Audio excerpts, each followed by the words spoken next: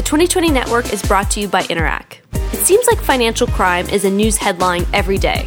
Everyone is looking for ways to keep their money safe, but what are some simple tips for businesses and Canadians to protect themselves? Interac is offering tips at interac.ca/fraud prevention.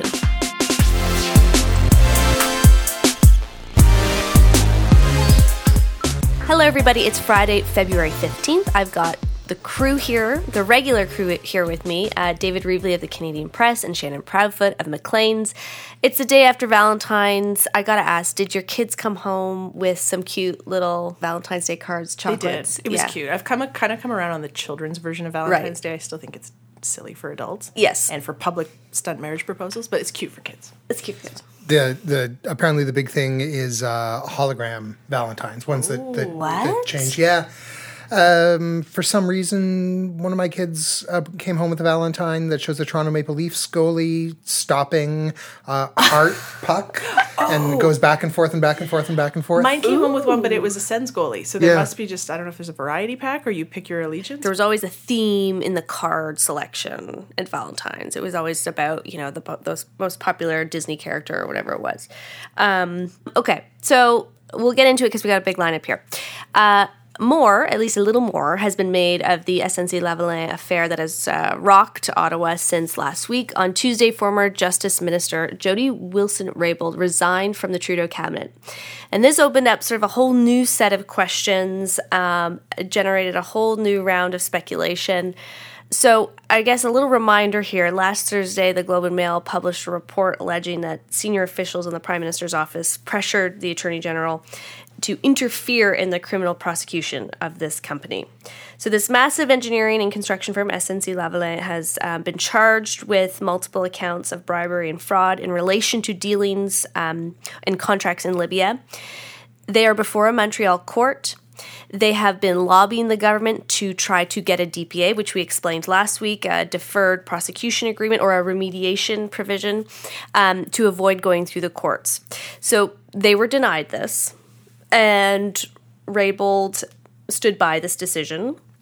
In this Globe and Mail report, unnamed sources state that she felt she was pressured by these senior officials in the PMO to go the other way, to sort of grant them this exemption.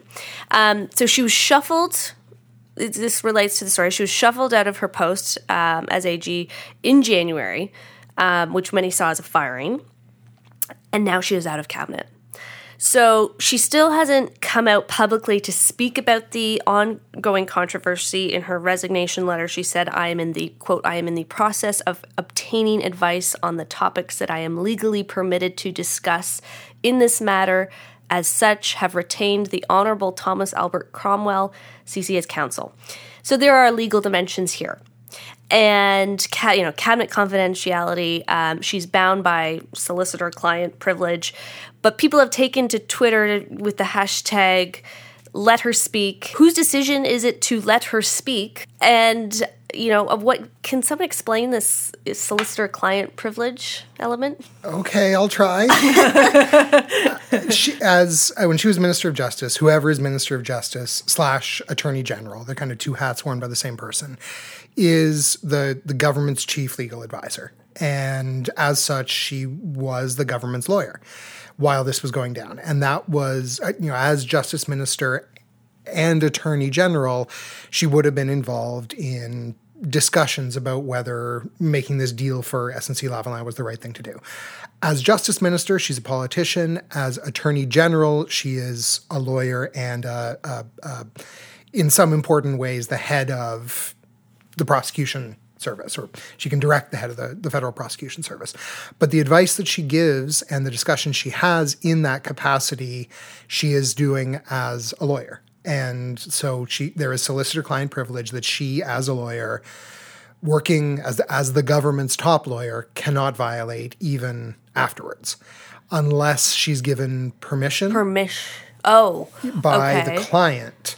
And to be honest, I'm not clear precisely who the client is in this case. Yeah, people keep saying Trudeau could waive it, but it's not clear if that rests with him as a person. Yeah, or the cabinet, or the government in some broader sense, and who actually can make that call. So let her speak It's not up to her. Well, I think there's a couple of different levels of let her speak. Because now there's the machinations with Justice Committee, where the Liberals very helpfully put up a list of witnesses that did not include the one person that everyone wants to hear from. So there's just the straight up, let's get her into a forum where she can talk, but then there's also the questions of the limitations on what she can say, given the solicitor-client privilege. And one more thing on that, actually, the reason why solicitor-client privilege you might still want to enforce that and not free her to say exactly what they talked about is this case is still going on. Actually, these cases are still going on. Right. So this is, the at any level of government, legal advice is usually delivered in camera. It's delivered behind closed doors because it can reveal the legal strategy. And there are SNC-Lavalin is being prosecuted by the Crown, other people who worked for Jody Wilson-Raybould, and in her capacity as Attorney General and Justice Minister. And those cases are still on. Yeah. And so if you get into talking publicly about the legal strategy and what other ministers were thinking, that could ultimately harm the administration of justice and the pursuit of ultimately what's right in this case. And can she be free to only talk about a little bit of what did she feel pressured? Or if she's going to be free, does she have to be free to say everything so that we can fully understand what happened? And what does that do to the case against SNC-Lavalin? It is not as simple as it looks. No. And I mean, a lot of people are saying to hire someone, the lawyer she did, you're being very precise and delicate about what you can say and what you can't say. And anyway. Well, certainly I think that's how people sort of interpreted her resignation letter, with the line in it, I don't recall the specific wording, but saying I'm seeking advice on sort of what I can say. Yes. That would seem to suggest I am eager to say something. That she has something she wants to say, but she needs some advice on where those lines are drawn. Did you watch Trudeau's reaction to the resignation? I mean, there was that press conference. This was the first time I felt he was quite stern about where he stood.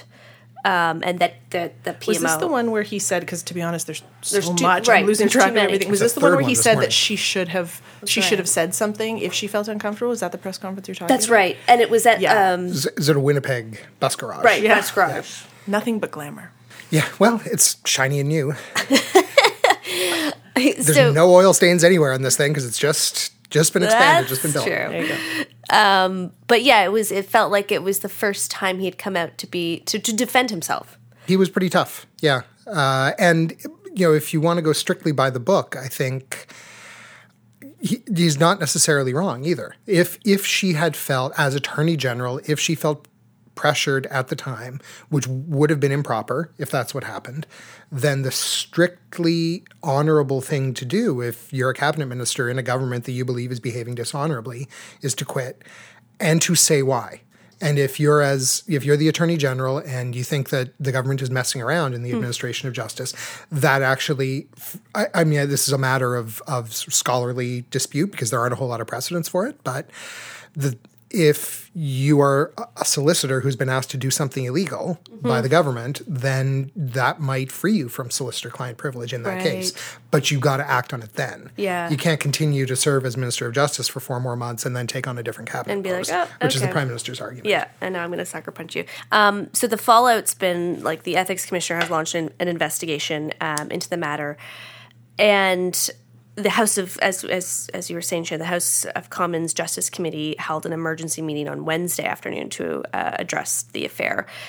They agreed to study the issue, but they didn't agree on everything. They didn't agree on a lot. They didn't agree on a lot. So they're now so they spent hours arguing about basically who to call, but not even just about who to call, about when and under what circumstances to have a meeting to determine and discuss who to call. Right.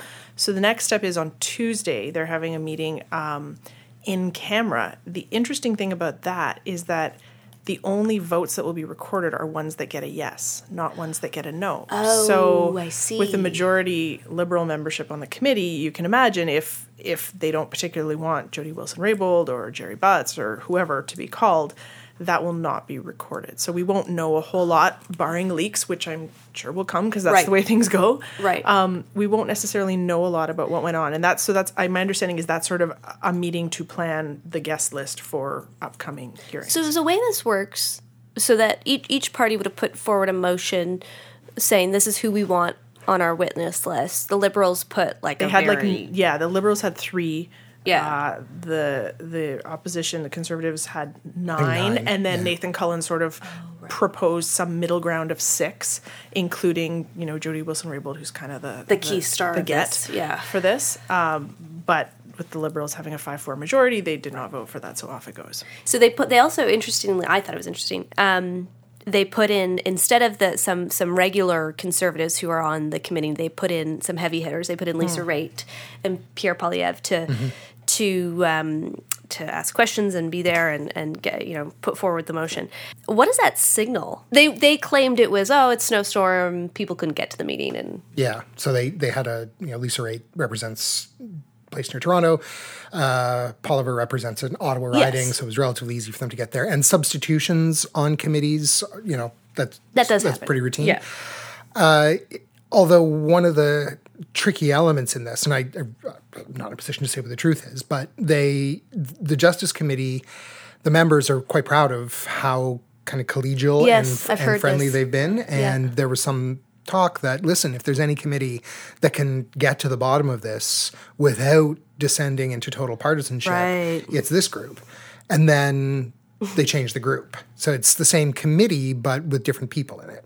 And will Lisa, and is it unknown whether or not Ms. Wright and Pierre Poilievre will continue on? I think it is unknown. It is unknown. Okay. I mean, if they stay there after the weather lets up and the next meeting, then I think it'll be clearer what they're hoping to get out of it. I think no one's in a position to say that this wasn't honest. That was who they could get there, and that's who got there. Yeah.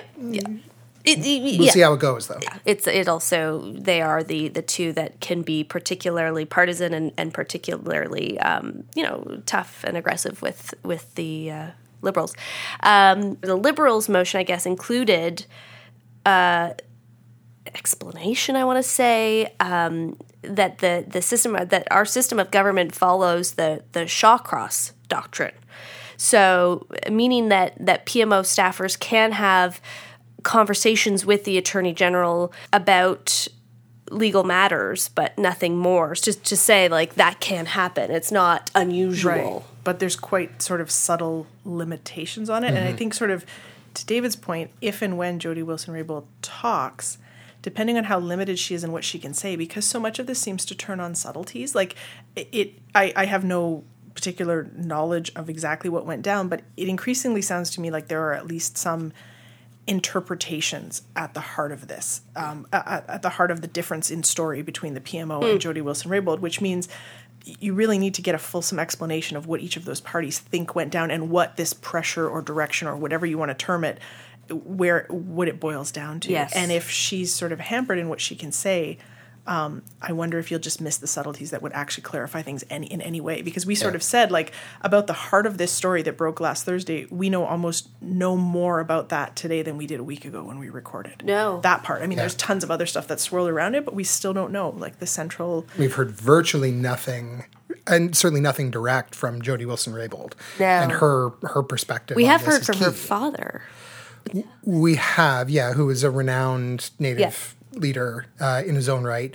Although, I mean, my most recent understanding is that they're not close. Right. And so he would kind of be looking at this as someone who knows his daughter, but not necessarily is someone she would have confided in on these details. So, although it was interesting, I did a story last week. It was not an award winner, or in this past week, where I went and kind of dug through her Twitter history, which I realize is one step up from my cat photo gallery. But in the absence of anyone speaking, we looked for the breadcrumbs we could find, and it was interesting because, to me, one of the most fascinating things about this is how deliberate it seems to me she is being in making sort of semi-covert public statements. There were all those little clues in her speeches over the last few months that she was pretty dissatisfied with her own government. There were, that line in her the letter, that kind of manifesto she published the day after she was demoted that was thunderously important, it seemed, after the fact about independence. And then there were all these lines in her speeches. And so then I looked at her Twitter because it seemed to me she's either someone who wears her heart on her sleeve a bit or Yeah. is playing a very strategic communication game, like sort of under the radar. Yes. And so she had reposted her father's interview and said, "Thank you, I saw Papa." that, with And the I heart. thought because you can think through as a family dynamic thing, we've all had our parents say whatever they want without authorization from us. So I thought it was interesting that she sanctioned it with what appeared to be a very heartfelt statement Yes. for having her Yeah. back. And she was reposting some of the other kind of most strident words of support. So Yeah. I think she reposted Phil Potts' yeah, post. yeah. So it certainly looks like there's a lot of emotion involved here. Yeah. And I mean, interesting too, her resignation letter from cabinet didn't thank. I mean, the Trudeau or her colleagues even. I mean, We still don't even really know why she resigned. No. Yeah, I mean, yeah, it's right. all surmise, and you can, clearly they were not getting along, and Yeah. the timing does seem significant. Trudeau said the fact that she's still in cabinet should tell you a lot. Oh, and yeah, that hours was- later she that resigned was from a bit cabinet. awkward. Guess what? But exactly what does that mean? It's still a black box. yeah, that was tough, eh? The day before he had come out saying that. Okay, well, where are we left now? Well, we've got this justice meeting next week. Tuesday, which will get some more buzz around, and we will wait to see if Ms. Raybould does say anything. In Ontario politics, moving on, Ontario's Minister of Children, Community and Social Services, Lisa MacLeod, is now apologizing over comments she made to an autism support group that effectively said that she was threatening staff that if they didn't support the government's new autism funding plan, they'd have a very tough next 4 years. Ouch. So she tweeted out her apology yesterday. She said, "It's been an emotional time. Throughout this process, my focus has always been on the 23,000 children who were abandoned under the previous government's plan. This is an issue I take very personally, and I apologize if my comments made anyone feel threatened or uncomfortable." And she's referring to the 23,000 children who are on wait lists for autism services. So in Ontario, the Ontario Association for Behaviour Analysts made the assertion that the minister requested a quote of support for the program or else. It also indicated that if it wasn't possible, a statement would be released from the minister's office that behavior analysts are self-interested. So they refused and responded with, we need more information about this program. But resign Lisa MacLeod was trending on Twitter yesterday afternoon. How did Doug Ford react to this? Did he... He said he backs her. Backs and, her. He would never, ever, ever ask her to resign. And I think there were that many evers. It was really emphatic. It was quite firm. And that she and he and the government have the best interests of vulnerable children at heart. This was something that they Didn't always... he say that children with autism are his kryptonite? Yeah. This was an odd That quote. was a bit odd, yeah. So because in a way, like the stories I saw referenced that, where I think what he meant to say was, this is a difficult and heartfelt issue that we are wrestling with and trying to do our best with. But then what the stories recalled was when he made quite horrendous comments as a Toronto City Councillor about, I don't know if it was a group home or, that's for children with right. autism, where he said something along the lines of, I didn't know they'd be going out. Yeah, He yes, thought it was a great thing yeah. for a neighborhood until he heard that these were human beings who would be out in the community. I remember that. So it is just an odd construction to talk about parents and kids who have particular needs as your personal kryptonite as a politician. It reminds me of a Trump saying, I love women, or I love those kind of people. It's bizarre. I mean, they have sort of had autism on their or autism funding on their priority list since they came in. But yeah, I think he said, I would never ask her to resign no matter what. she has been one of his most loyal and vocal allies. Yes.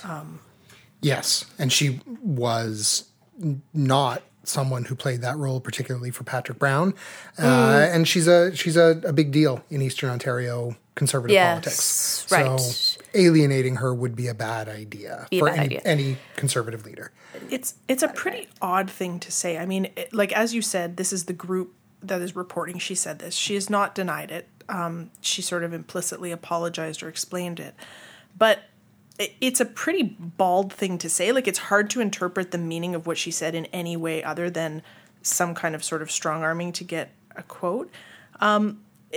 It's been a curious thing because she has also come out and said when people have criticized this new plan, she's explicitly said, I've seen it in several interviews, what do you want me to do? Take money from abused women? Like, she sort of set up this kind of zero-sum thing where she has like a finite, like a Tupperware container of money. And if you dare to say that this new autism plan is perhaps not going to serve needs, that you're then taking money out of the hands of women fleeing abusive relationships. So the revised autism funding plan essentially directs money away from the service providers to the families, but it states that there'd be families would get, and that these are keywords, up to $140,000 to pay for treatment, but it would be a yearly funding cap, and the money would be directed based on age and not severity or intensity of the condition. So there's no new money here. It's just a reallocation of money, and it's not that much. It's the same as before. It is not enough, considering we know that services can be up to like $80,000 a year. It is stunningly expensive, this treatment, and because there are various forms of treatment, and it depends on what the person is dealing with, but almost always it is very intensive. It's one-on-one, requires highly trained people, and so it costs a lot of money. And the way it worked before, money was allocated to what the government saw as some of the highest need people, but that left thousands of people, money ran out, and then thousands of kids were not getting any government-funded service at all. And so there was this waiting list, and there were people who were going to go their entire lives on the waiting list, never getting And that's treatment. obviously a huge and legitimate problem. It is. And this was a thing the Tories Sure. took up in opposition. And parents were very, very unhappy with the Liberals because their kids were never going to get helped. So what's happened is essentially the same pot of money is being distributed more broadly. And so there will be people who got no support at all before who will be getting support from the government, will be getting funding from the government. But the kids with the most intense needs or the most profound needs will not be getting anything like enough money to cover their treatment. And I mean, without passing judgment on whether that's an appropriate distribution of resources, they are clearing the waiting list for sure. They're by distributing the same amount of money across many more people. And will it do any good? Is that a better outcome? I can see why some people would say no. Even if you get rid of the waiting list, you're giving this money to the families. Then they have to go out and find these services. Well, and I think there's some concern too that service providers will then be overwhelmed, that rates could go up, Yeah. that there could be fewer service providers available or shoddier, because there's going to be such an increased demand. If you live in a rural or outlying area, although I don't know if you're any better or if you're any worse off here than you were if it was sort of centrally funded. So yeah, you've moved 23,000 kids off the waiting list in theory, which is obviously a good thing for them, but it's sort of short-term gain for long-term pain because what critics are saying and like what concerned parents are saying is that now no one is getting a basket of money that is enough for the most high needs kids, and it's kind of a one-size-fits-all approach is I think one of the biggest criticisms of it, that it doesn't scale the funding by the severity of need. Because I know like people have been talking on Twitter, parents have been super vocal about this, and someone was saying like my youngest at this point has super intense needs and is like, we're talking $60,000 a year. My oldest needs $2,000. Like how does this help us in any realistic way? That's what I was chatting with my former colleague Mike Moffat about. Right, this. I think it was actually him and his spouse who were having that exact conversation that I'm referencing. Exactly. Yeah. And they've been very vocal about it. And he was saying that for his son Matty, they require a lot more services and it's far more expensive. But his elder daughter, who's lower on the spectrum, doesn't require as many services, so they'd be kind of figuring out how to spend that money and allocate it. So it just doesn't really make sense, that component of it. But he has been also vocal that the previous plan wasn't sufficient either. So that it's not a party thing. It's just there needs to be more money. It's incredibly expensive, and the therapy for this type of condition requires repetition. It's just not a one-off type of thing. It's continuous. Not like a surgery and then you recover. Yes. It's for the full length of a child's development. Yeah. It's years and years and years and years and years. Anyway, It's brutal. I can't imagine anything more stressful than feeling like you don't have the ability to get what you think your kid needs. and especially if you know the fact that kids with autism do better if they're served earlier. Yeah, from what I hear, the differences with intensive good treatment are enormous. Like the long-term outcomes, like it really does make a big difference. So And these I'm without getting into too many of the details, both my kids were late to talk, and that can be a sign of autism early on. And often there can be no clues. And sometimes I guess it's obvious that what direction a kid is going and you know what you need to do, but other times it's not as clear.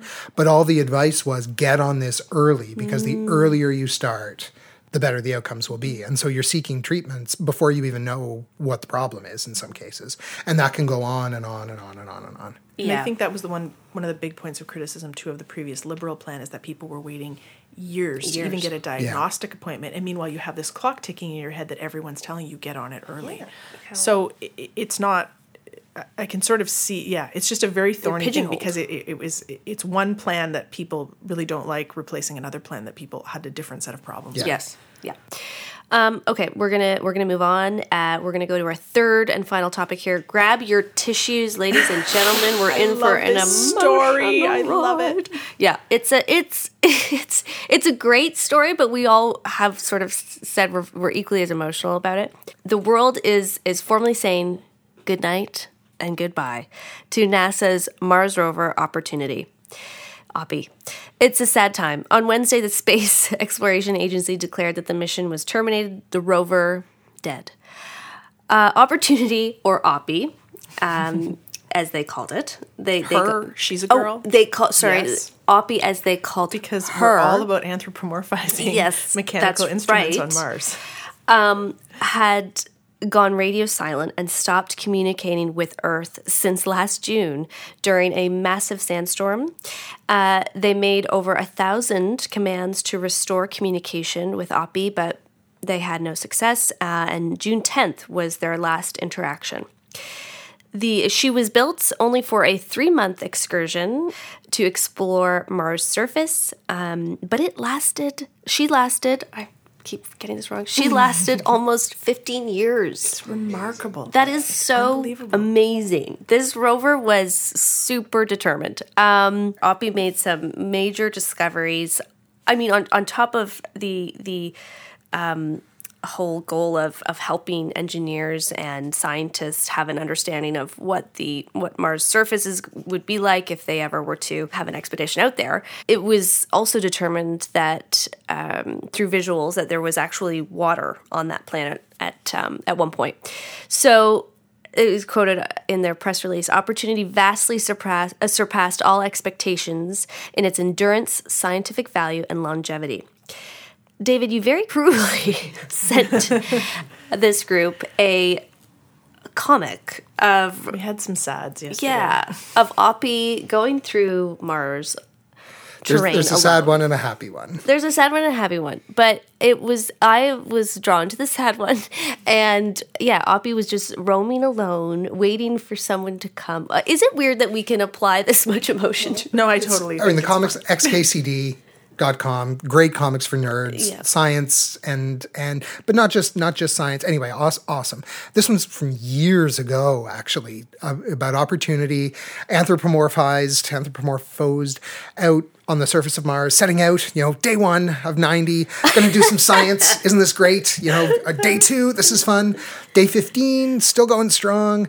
Day 92, okay, I guess I can keep going because I was supposed to go home a couple days ago. Day 1500, I guess I'll analyze this rock. Maybe I'll get this one right. I guess you didn't like the last one.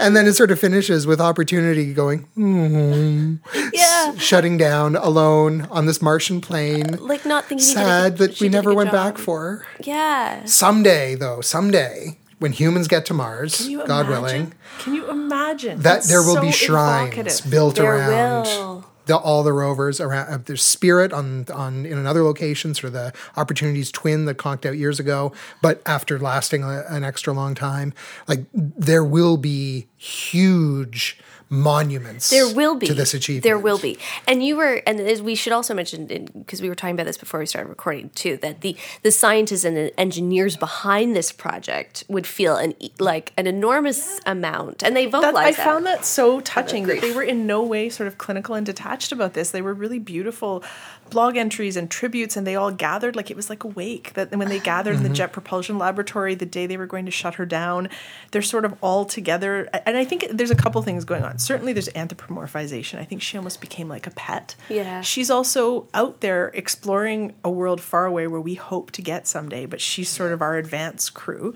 But there's also just the fact that when you work really hard on a big project with a bunch of people, I can't even imagine navigating this thing from how many millions of miles away with a team for 15 years. Yeah. So there's just, I just love this story because I think there's like a consensus that the world is awful right now. Yeah. Like it's a terrible place.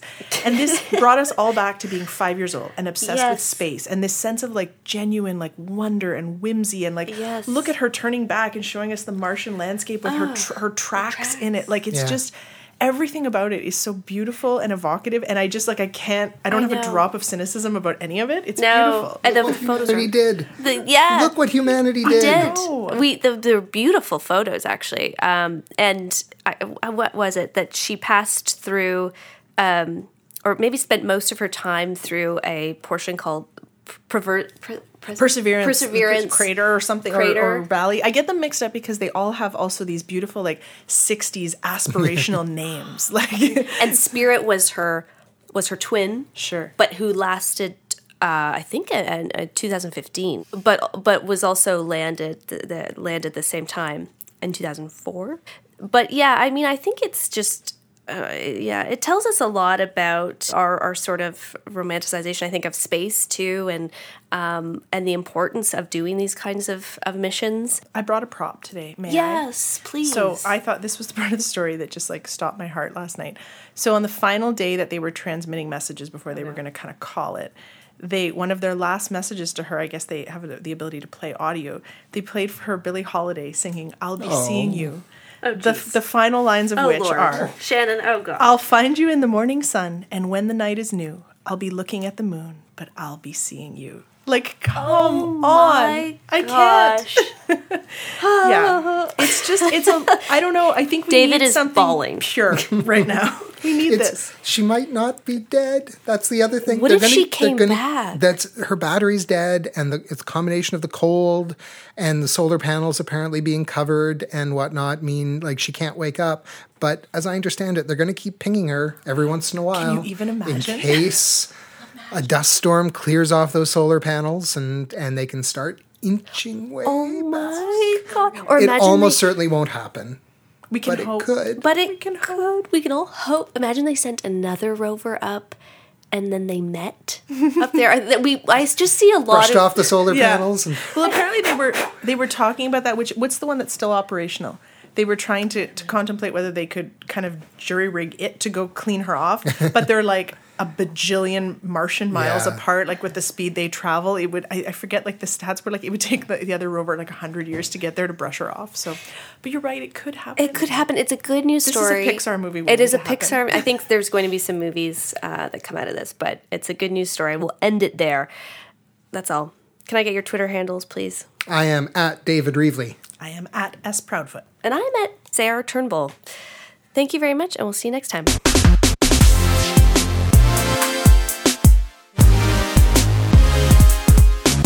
The 2020 Network is brought to you by Interac. The other day, I received a phishing link, and it turns out I'm not the only one. According to Interac, almost a quarter of Canadians have clicked on a phishing link.